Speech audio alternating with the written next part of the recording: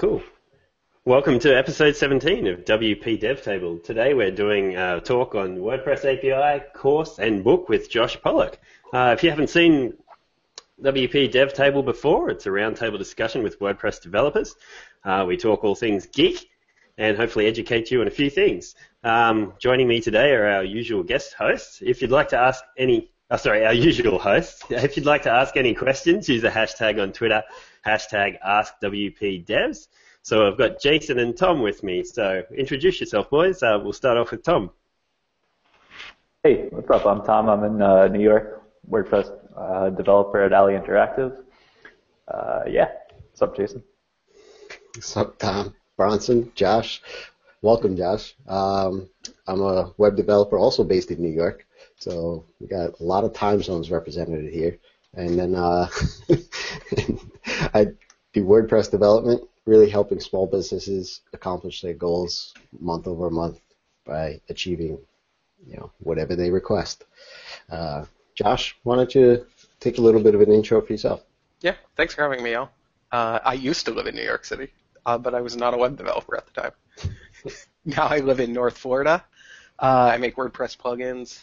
Caldera Forms, it's a drag-and-drop responsive form builder. It's different than the other ones that are out there. It's neat. I hope you try it.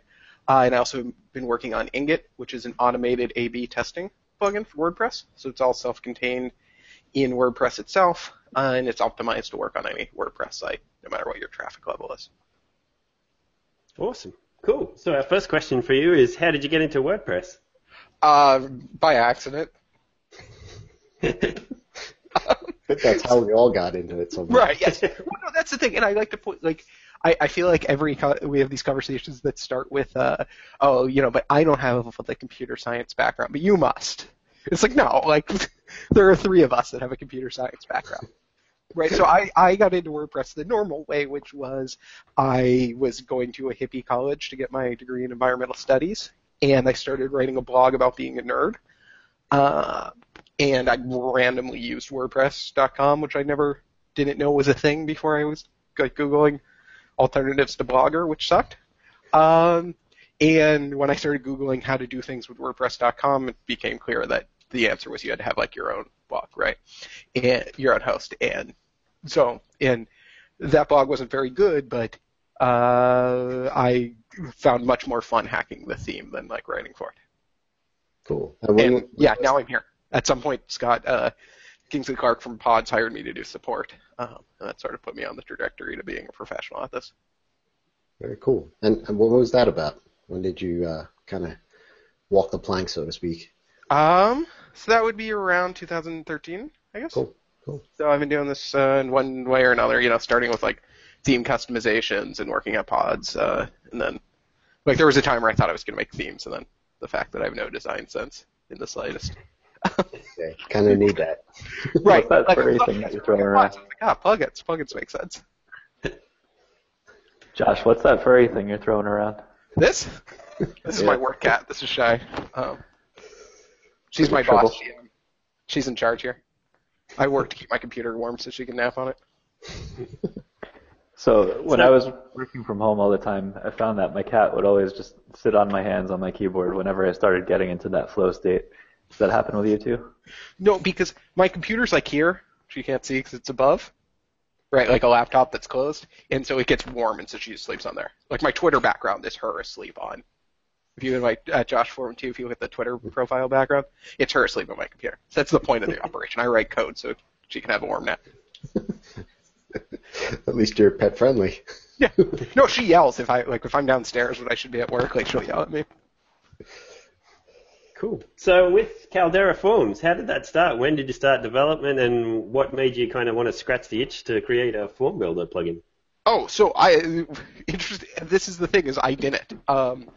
David Kramer started Caldera Forms about not a full year, but about a year before we started working together. I know him through Pods. That's sort of the thread through my life. And I was working on a big web app I never finished. That was kind of fatally flawed sort of project you learn a lot from. But and it was based around Pods, and Pods has this built-in form builder, totally code, not a UI form builder. That works, but it's limited. And so when I was running into both limitations of what it could do and also just the interface, I said to David, like, hey, your form builder is really neat. I'd like to use it as the front end for this web app. Like, I already have all of the classes to put the code into the application, but I just want to have a cool interface that's responsive in Ajax. I don't have to figure out how all that works. Can I do that? And the first thing we actually collaborated on was this add-on that we call Run Action that just runs an action that exposes an array of all of your data. And it was built towards people like me who didn't know Caldera forms, but like the interface. We're like, this is neat. Like, it works real well for people. And I could just shove that array into whatever. And that was something he built real quick one night. We were talking in Pod Slack, or IRC. This is before WordPress got Slackified. And so that's really the start. Like, I came in as a fan.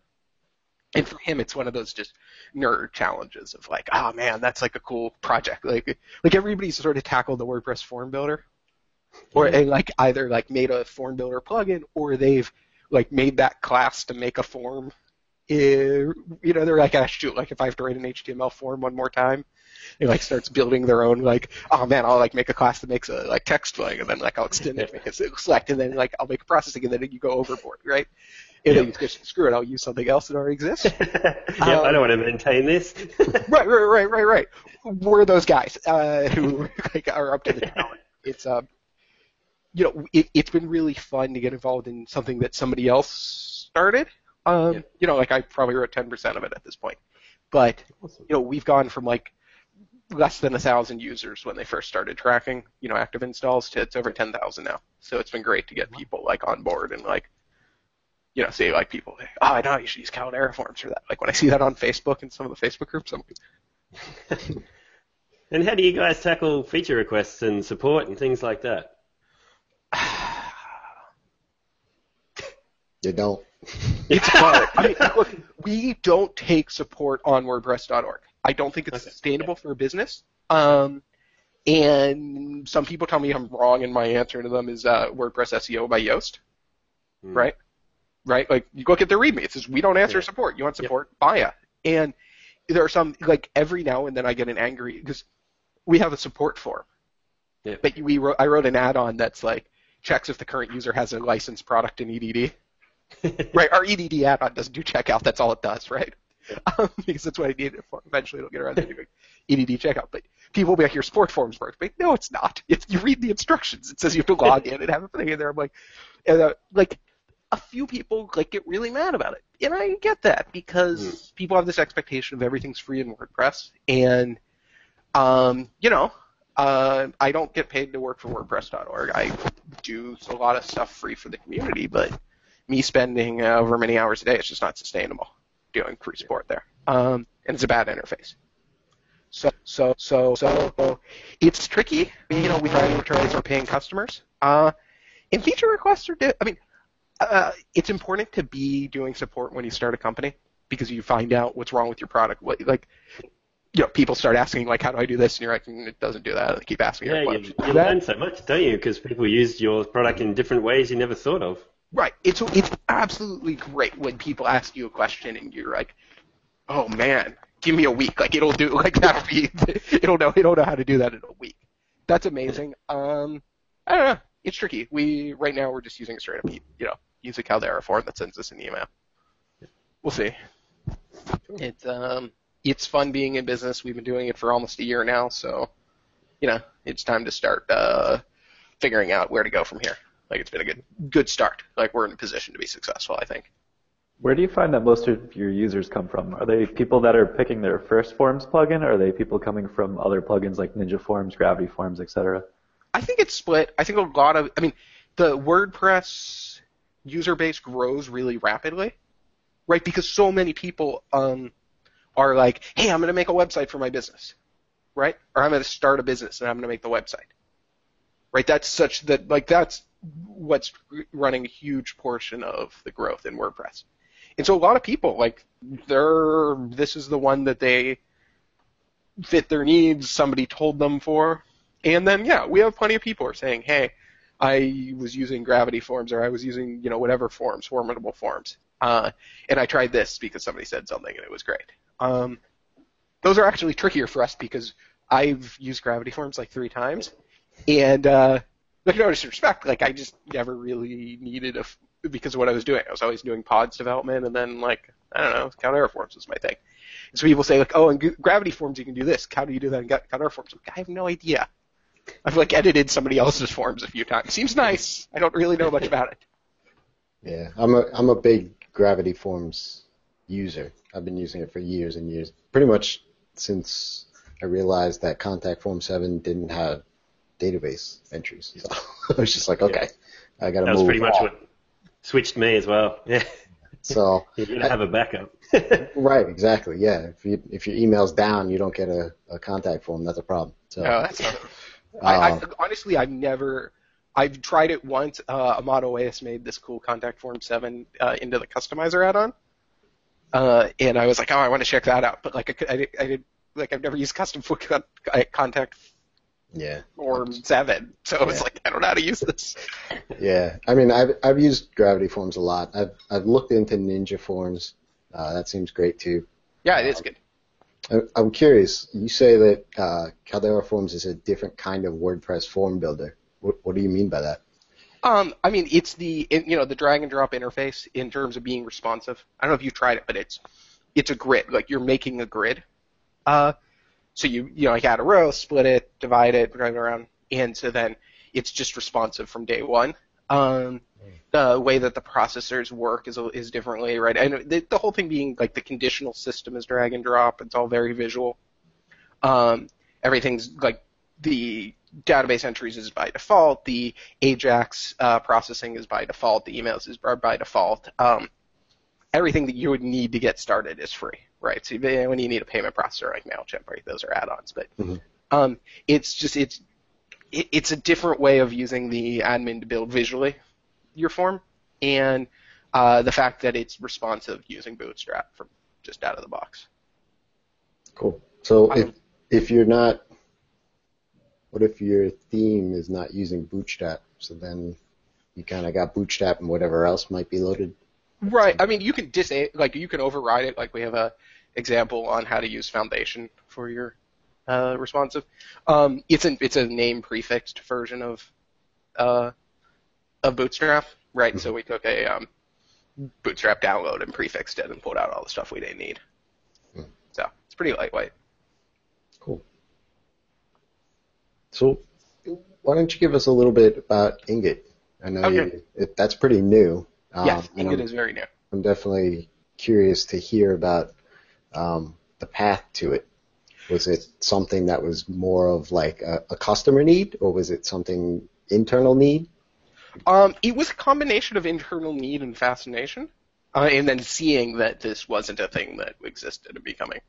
Like, I'm really excited by this. And so probably the earliest prototype of it was a few lines of code in the functions.php on calderawp.com, where I was running really unscientific price tests. Where I would just like write some filters into EDD's pricing, and then for a week, and then turn them off, and then compare. Right, that was my super scientific A/B testing method.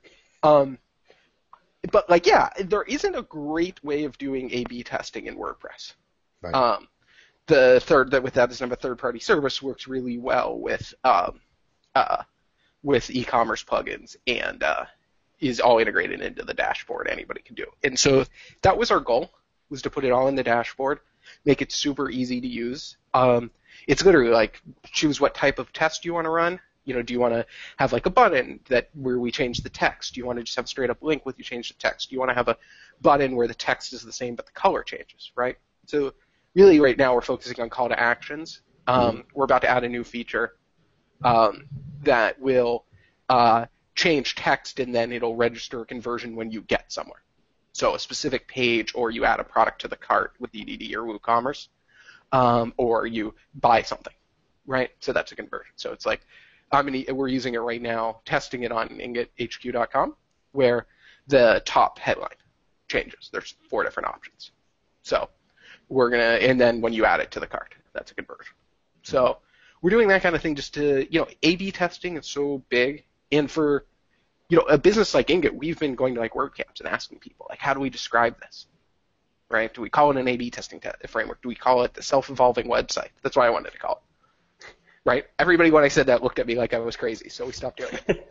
I wanted to call it self-optimizing. Matt Cromwell told me that made it sound like a caching plugin, but we're right now we're trying to scale the business out. We're starting to think about how are we going to do like pay-per-click ads, and I'm going to have A/B testing there, and I'm going to have it in. I want that to integrate with WordPress, right? Mm-hmm.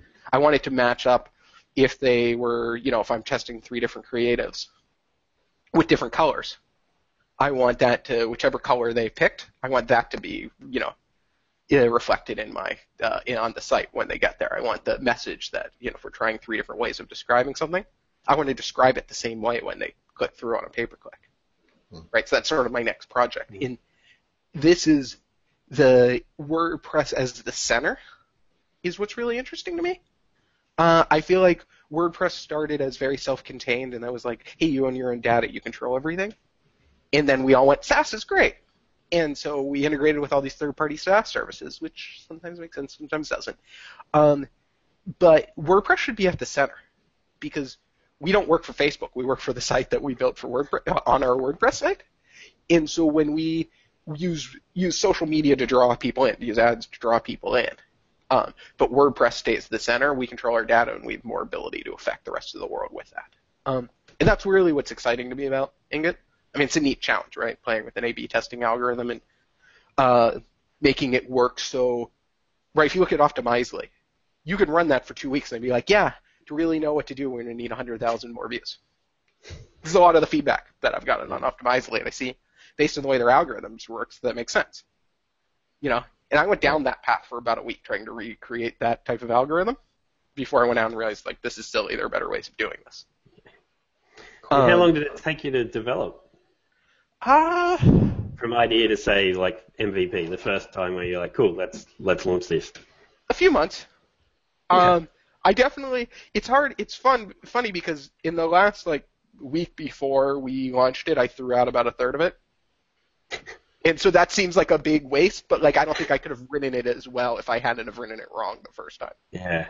Right? I screwed up the data structure. I screwed up the way in which we were going to do the calculation. I spent like this week on a bad, right? Because like the beta used a really dumb algorithm. It was like just run it 10 times and then start the next one, right? Because it was like just make the rest of it work and then we'll write a good the algorithm. But then when I went to like write the actual algorithm, I like spent a week on something silly that didn't make any sense. And it's one of those things where as a developer you have to like trust yourself that you wouldn't have done a good enough job. You couldn't have done it right if you didn't spend a bunch of time doing it wrong, and that's frustrating. But that's what it takes. Yeah. For the display, is it being smart about what version of a test it's displaying over time, like as it gains data and a level of confidence? Yeah. So over time, it starts out totally random, and it does that. If it's been run, it'll do that based on your average sessions, right? Figure out this period of just random, totally, completely random. And then once it's gotten past that point, then it's going to start getting smarter about it, where most of the time it's going to choose the highest conversion rate. And every 33% of the time, then it goes random, just to mix the data, right? Because if you didn't go random, it would never try certain things. Mm-hmm. So it starts out totally random so it can get a good basis. And that's, it runs at the amount of times that you give traffic you get average in a week, or 1,000, whichever one's greater, or whichever one's lower. And so, at least 1,000, if not your average. And then and then after that, it chooses the best one. So that way, it's going to get automatically to you. You don't need to like go back and figure it out. You don't need to look at like we have a griddle graph there, which is good because you can do a little bit of human correction on this.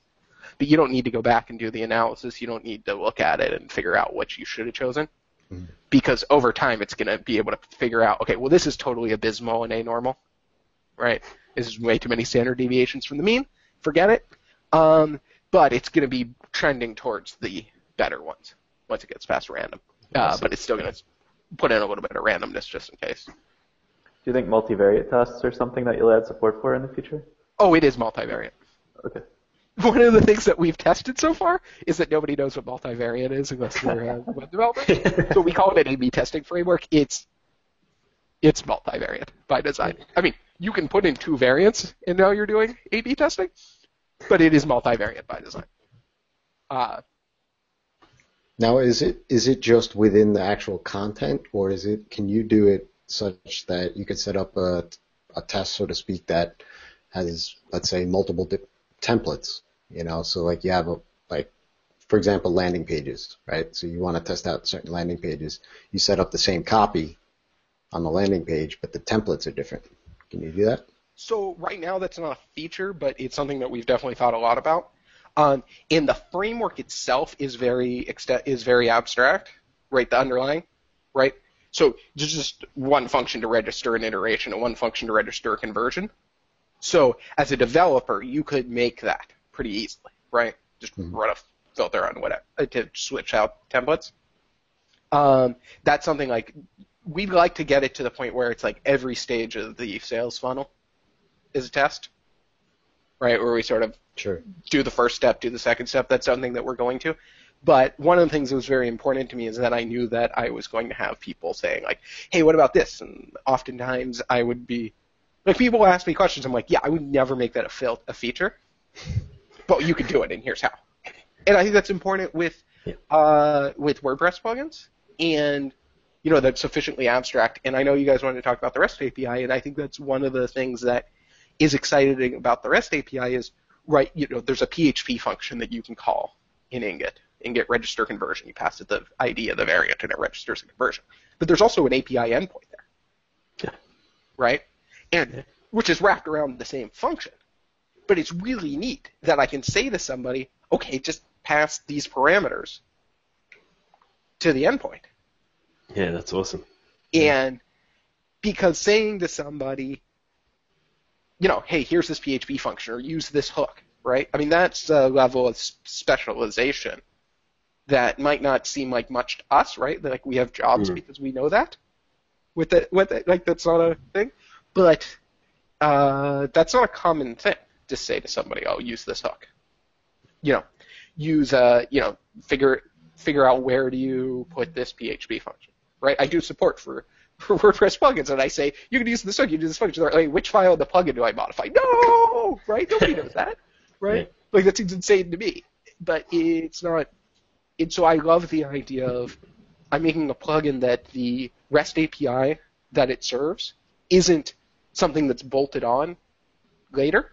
It's not an addition, right? I wrote the CRUD specifically abstract because I knew I was going to be wrapping REST API endpoints about it. Because I knew that my admin, right, the admin for this, is an Angular app. Oh, yeah, cool. Totally custom API endpoints is the only way it interacts with WordPress. And the thing that's hooked to add menu page is a few lines of HTML. Like, that's the callback. That's it. And it's wonderful. This is the subject of my talk in WordCamp Miami, by the way. Is right, they're doing this deeply learning JavaScript day, which ironically has very little to do with learning JavaScript deeply. It has to do with learning frameworks, so you don't have to learn JavaScript deeply. Which I think is a problem. I think that everybody's questioning like, oh, I should learn JavaScript deeply. Which framework? Is like... So, yeah, based on that, it sounds like Angular is your preferred framework, yeah?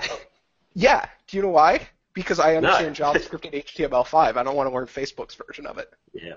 That's fair enough. And how do you use the REST API in Caldera Forms, too? Same similar thing? No, okay. Not yet. I think that it will... Caldera Forms is still processing against a custom, endpoint, like you would traditionally. I mean, we're not using like admin Ajax or anything barbaric like that.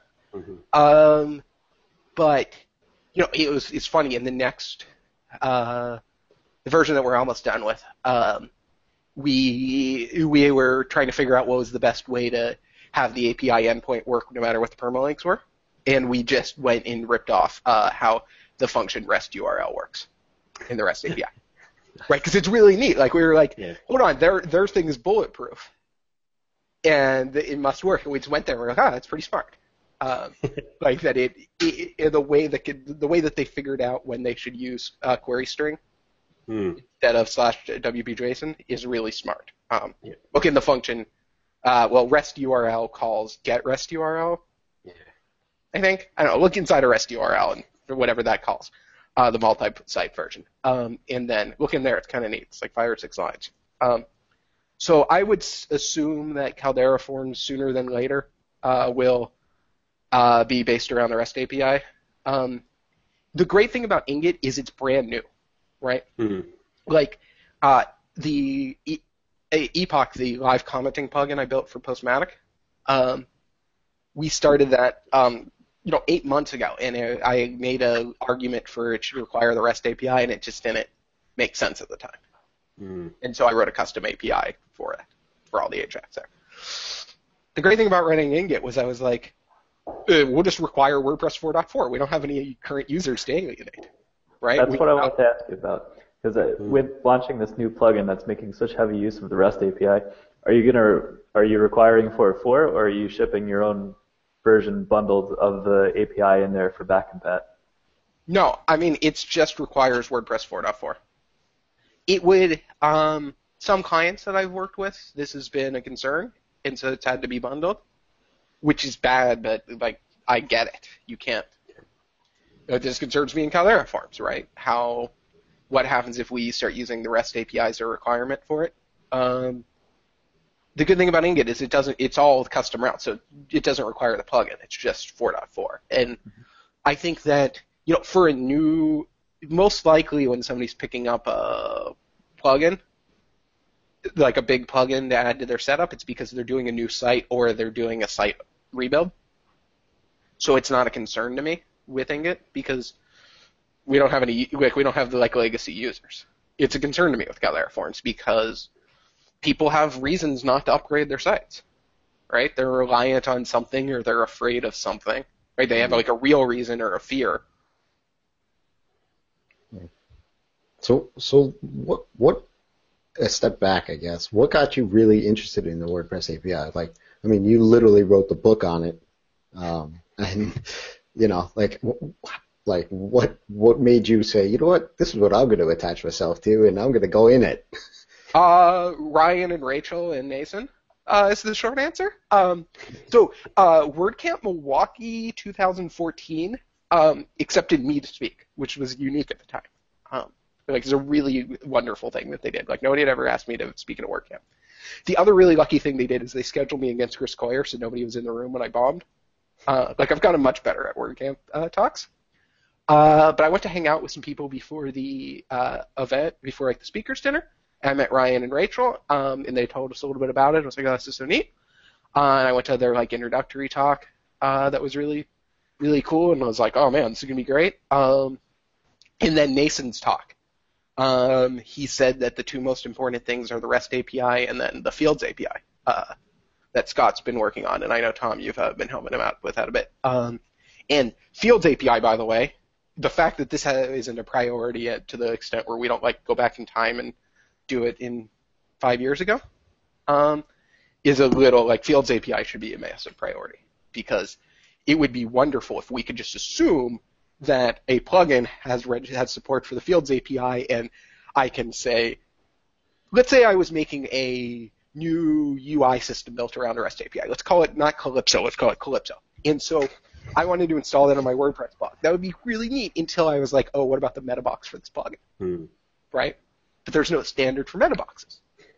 But wouldn't it be neat if I could write for this fictional thing called Calypso, I could write an abstract, React module to connect to the WordPress Fields API. Except for nobody traveled back in time and built that into WordPress 5 years ago. Problem. So anyway, that was a diversion, but it's a problem.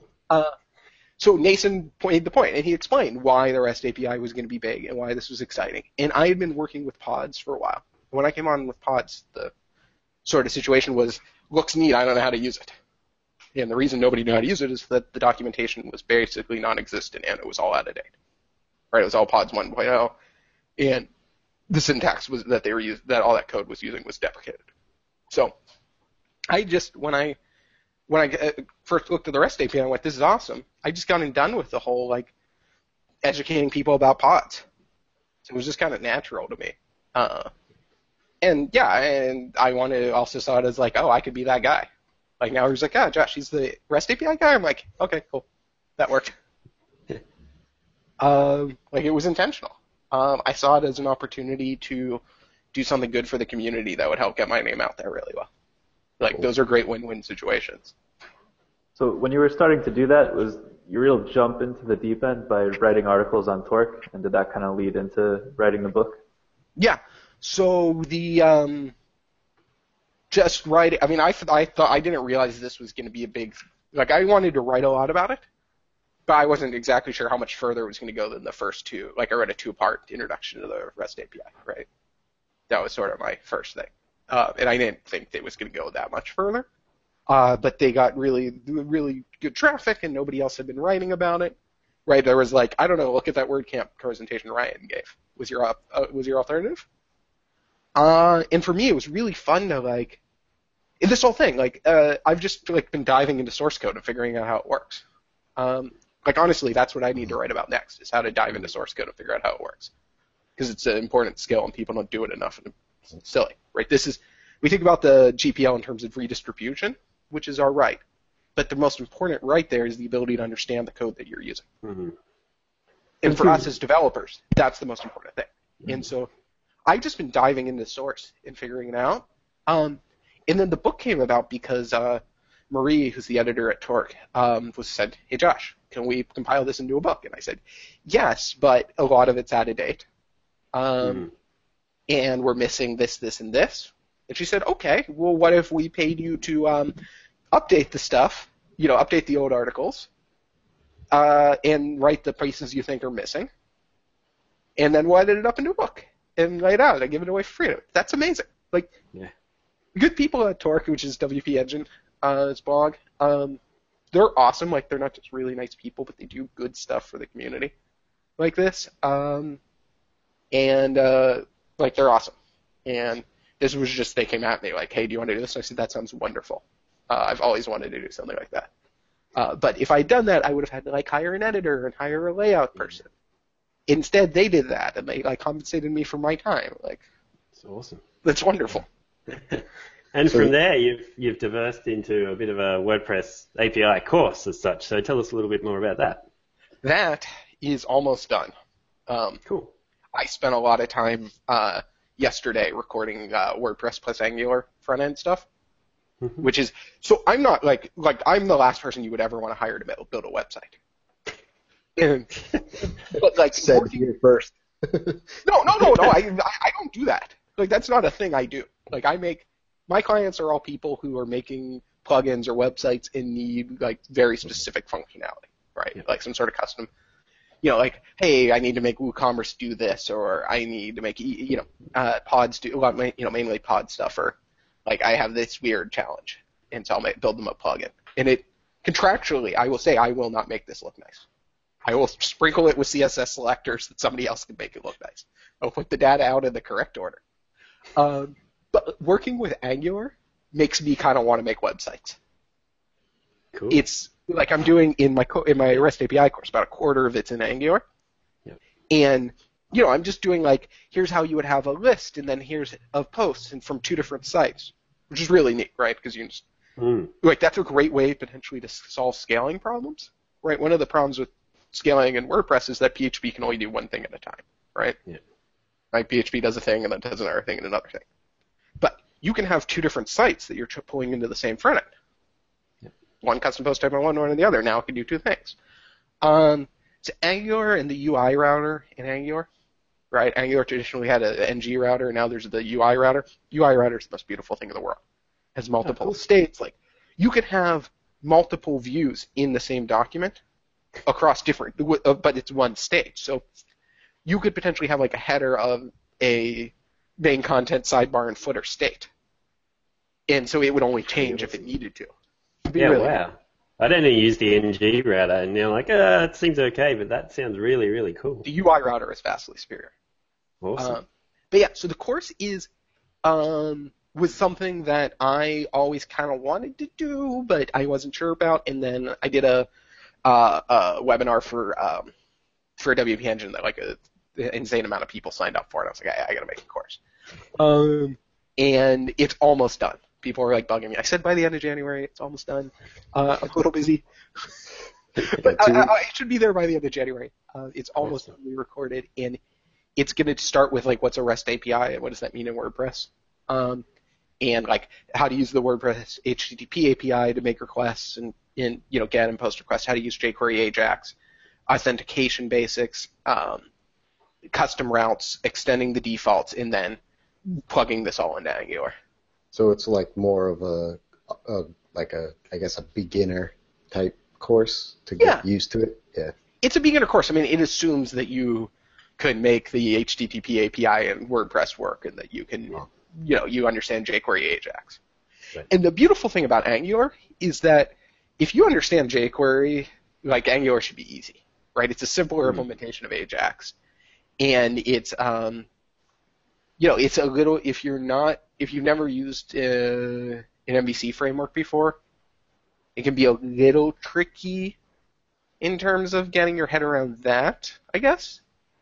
But it's pretty neat, and as I said, I made a sarcastic comment at the expense of React. I'm getting ready for WordCamp Miami, because WordCamp Miami is going to be, as far as I can tell, just a line in the sand between the React people and the Angular people, right?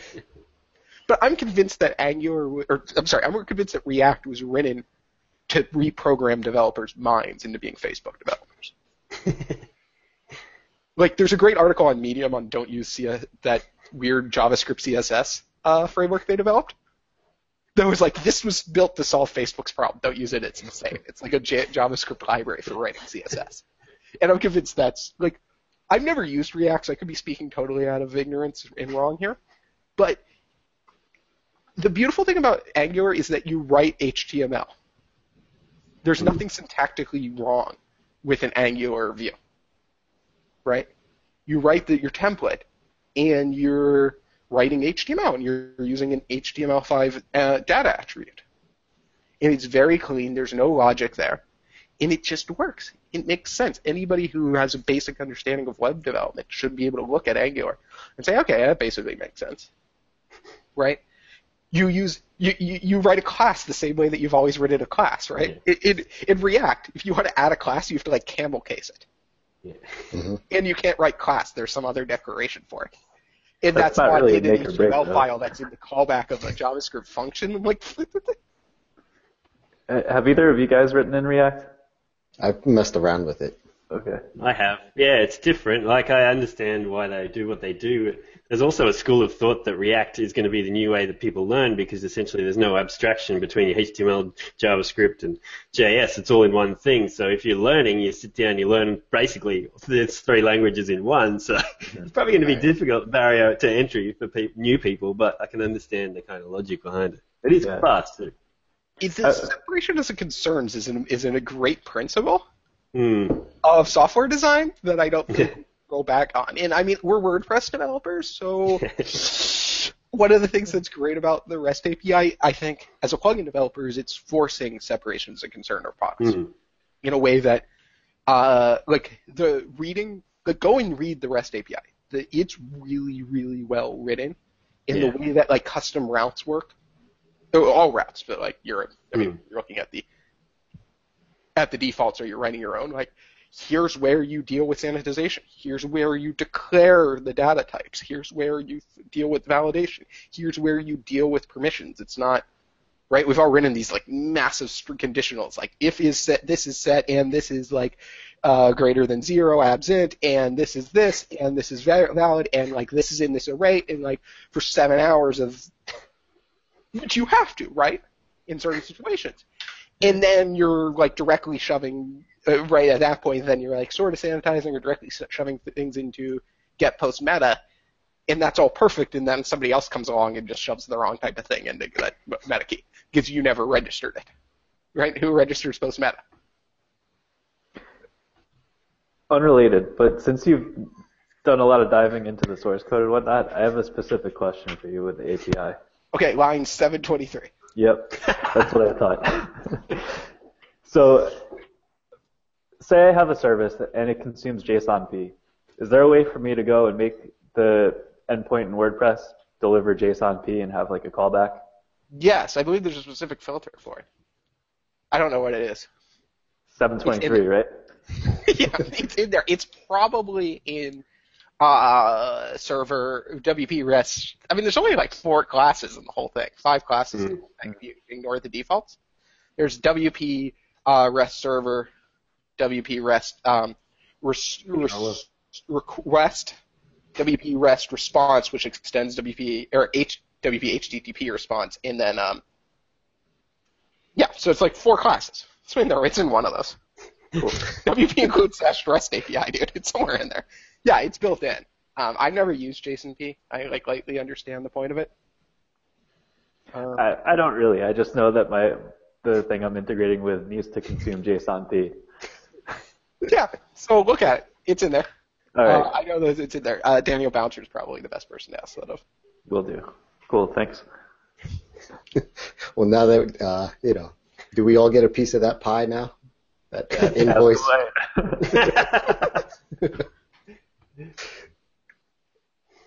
Cool. So how excited were you when the infrastructure finally got into core, Josh? I mean, it's a weird thing, right? Like that.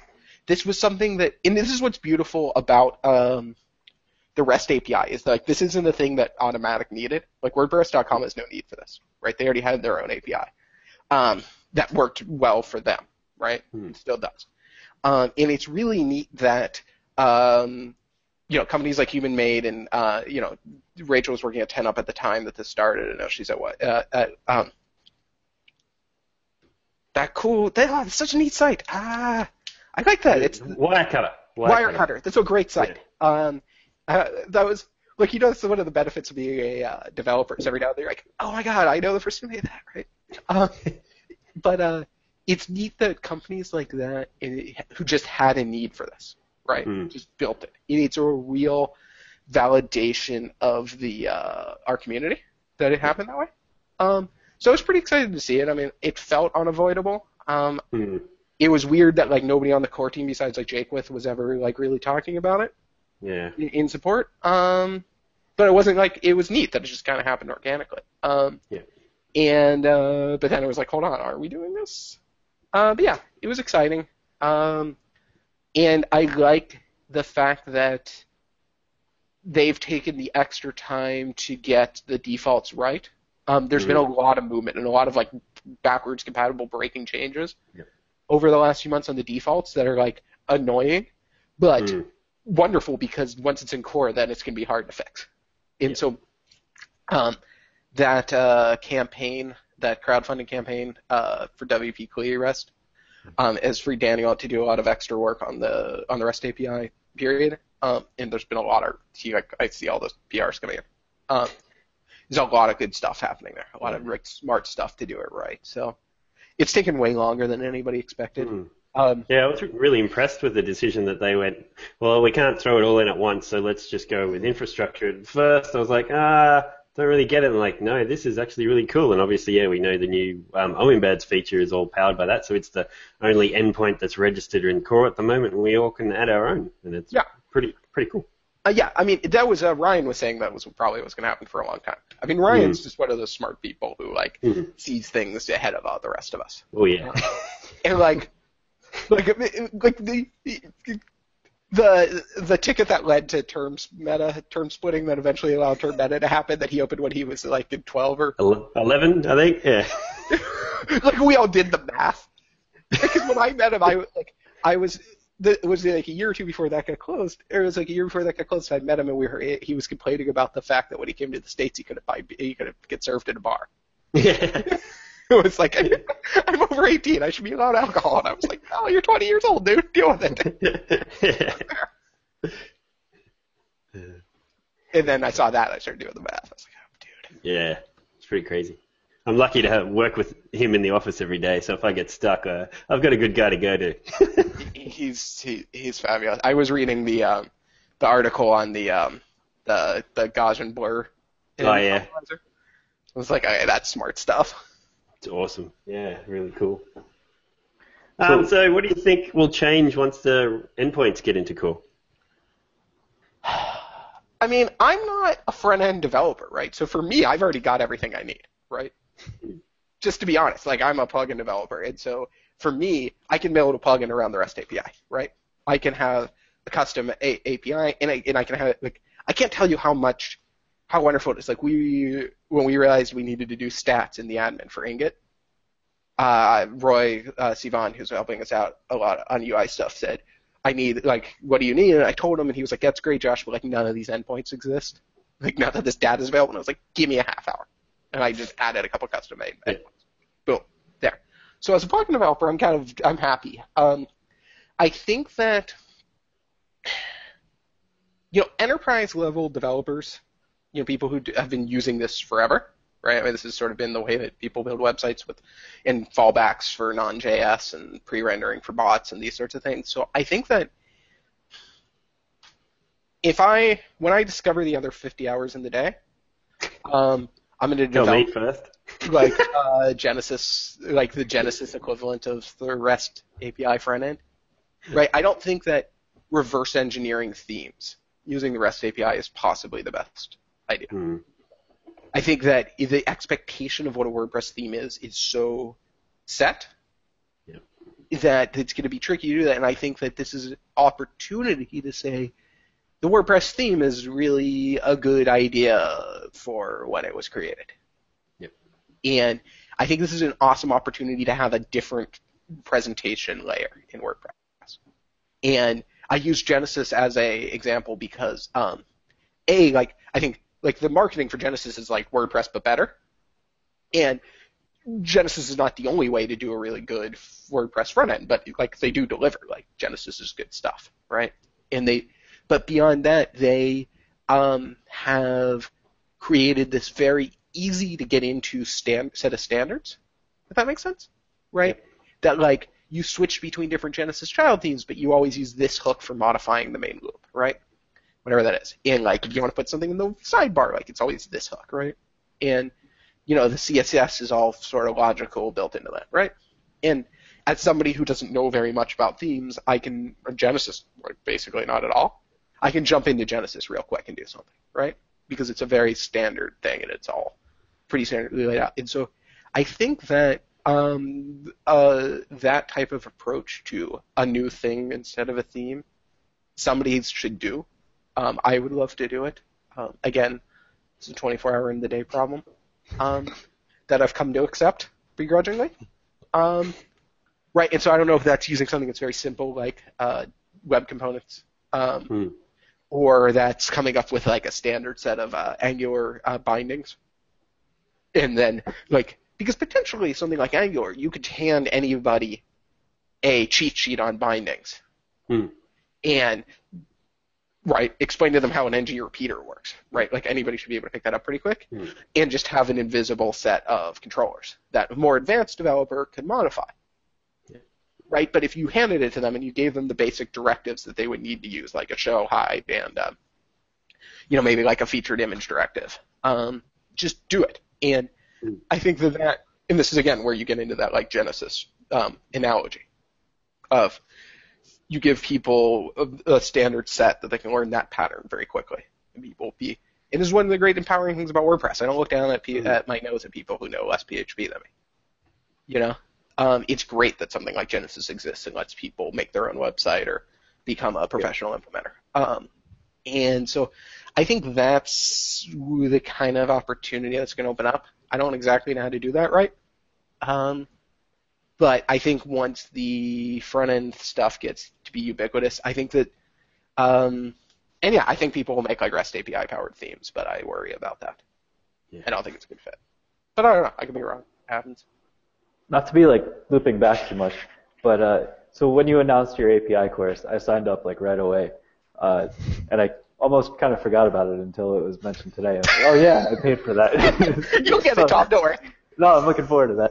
But around the same time that you had announced it, Tim Nash has also done a JSON API course. And I was like, oh yeah, well there's this course also. So I was wondering if you had a chance to take a look at Tim's and compare and contrast it all between them. Nope, I have not. Roy Sivan also has one that's specifically aimed at Angular that you should also check out. Buy them all. I think if you're the kind of person who learns from videos, like it's an amazing value. Like my course is like $75. Like, and I forget what Tim started. It's something similar. I don't know. Like Roy's is part of Lynda. Like, don't be cheap. Just buy them all. Yeah. And I'm serious. Like, I hear from people who ask me about writing, and they're like, "Oh, I don't know what to write about. Everybody's written about everything." And I'm like, first off, that's not true. But second off, even if somebody's already written about what you've written about, like there was a time where I would be like mad that somebody wrote a blog post about something. Like, how to do Access WordPress. I was like, I did that 3 weeks ago, right? That was wrong. Because everybody learns differently. And this is really important to me because when I was a kid, I had terrible learning disabilities, couldn't read and stuff like that. And it's really important to me that we have in this community a large range of ways of learning. Yep. Because everybody's different, and for us to be as accepting and diverse as possible, we need to find ways of bringing in people who learn differently. And so, do you want to know the honest reason why I haven't watched Tim Nash's course? Is I don't learn by watching videos. Okay. I just don't. Like, I go to WordCamps to hang out, and like I went to like one talk at WordCamp New York that wasn't my talk. It was your boss Matt, and he did the rewrites thing, right? Oh, you didn't go to my talk? No, I didn't. Oh, I didn't believe it. jeez. But I sat the entire time digging through his code. I put in a pull request on the plugin he was talking about. Yeah, he writes. Because I can't learn anything from listening to him, and it's not about him. It's about the way that I learn, right? Mm-hmm. Like I was like sort of paying attention to him, but I was mainly just reading the code because that's how I learn. And so one of the reasons why I write all this stuff and make videos is because I learn by explaining things. Mm. So it's really useful to me to make a course because it gives me an excuse to explain my screen. But I would never watch it, and because that's not how I learn. Gotcha. You made a good point too, because like you said, everyone should buy it because it's not that expensive, and it's also a tax write-off. It's professional development, right? So buy all the courses, and it's a tax write-off. So that is the big plug for you right there. Well, yeah, you should. That's why you should have opened it up in December instead of January. I know. Well, I mean, I bought it back in December. Oh, it's on sale. I'm good. And you got it at $75. I'm going to raise it to $100 once it comes out. So if you're watching this, you can go to joshfrest.net/REST-API, I think. I don't know. There's a pop-up. We'll put a link in. And you can buy my course at this discounted rate, and you'll get it in like a week or two, and then it'll be more expensive. So you can save money. But you should buy Tim's. You should. Roy did this thing on Lynda. Watch them all because they're all going to be different. I don't know how different because I. Yeah. On that note, where else can people find you online? Oh, I'm everywhere. You can go to Tom's website and find me. So joshpress.net is my website that I occasionally write stuff on. I try and write more. And I my Caldera WP. If you're interested in Caldera Forms, we have some other plugins, but there as well, the Caldera Forms, which you can check out for free on WordPress.org. So check out the WordPress plugins page. I've been on there like 20 times. And then Ingot is the simple A/B testing plugin that we've been building, which is really neat. And that's Ingot, INGOTHQ.com. So yeah, CaldeраWP.com, IngotHQ. I'm Josh412 on Twitter. If you want to bug me, follow me. Thanks, Josh. Where can we find you guys, Jason? I'm at Rez. That's with 3 Z's, just about everywhere. Cool. Bronson? Cool. I'm at Bronson Quick on Twitter. Right on. And what about you, Tom? I'm Tom Harrigan on Twitter. And make sure to go to wpdevtable.com/subscribe. Like, share, subscribe, iTunes, RSS, YouTube, all that other fun stuff. And be sure to check out all the past episodes on YouTube. All right. Awesome. Well, thanks very much, Josh. Right. Thanks a ton, Josh. Thank you for having me, guys. Have a good evening, everyone.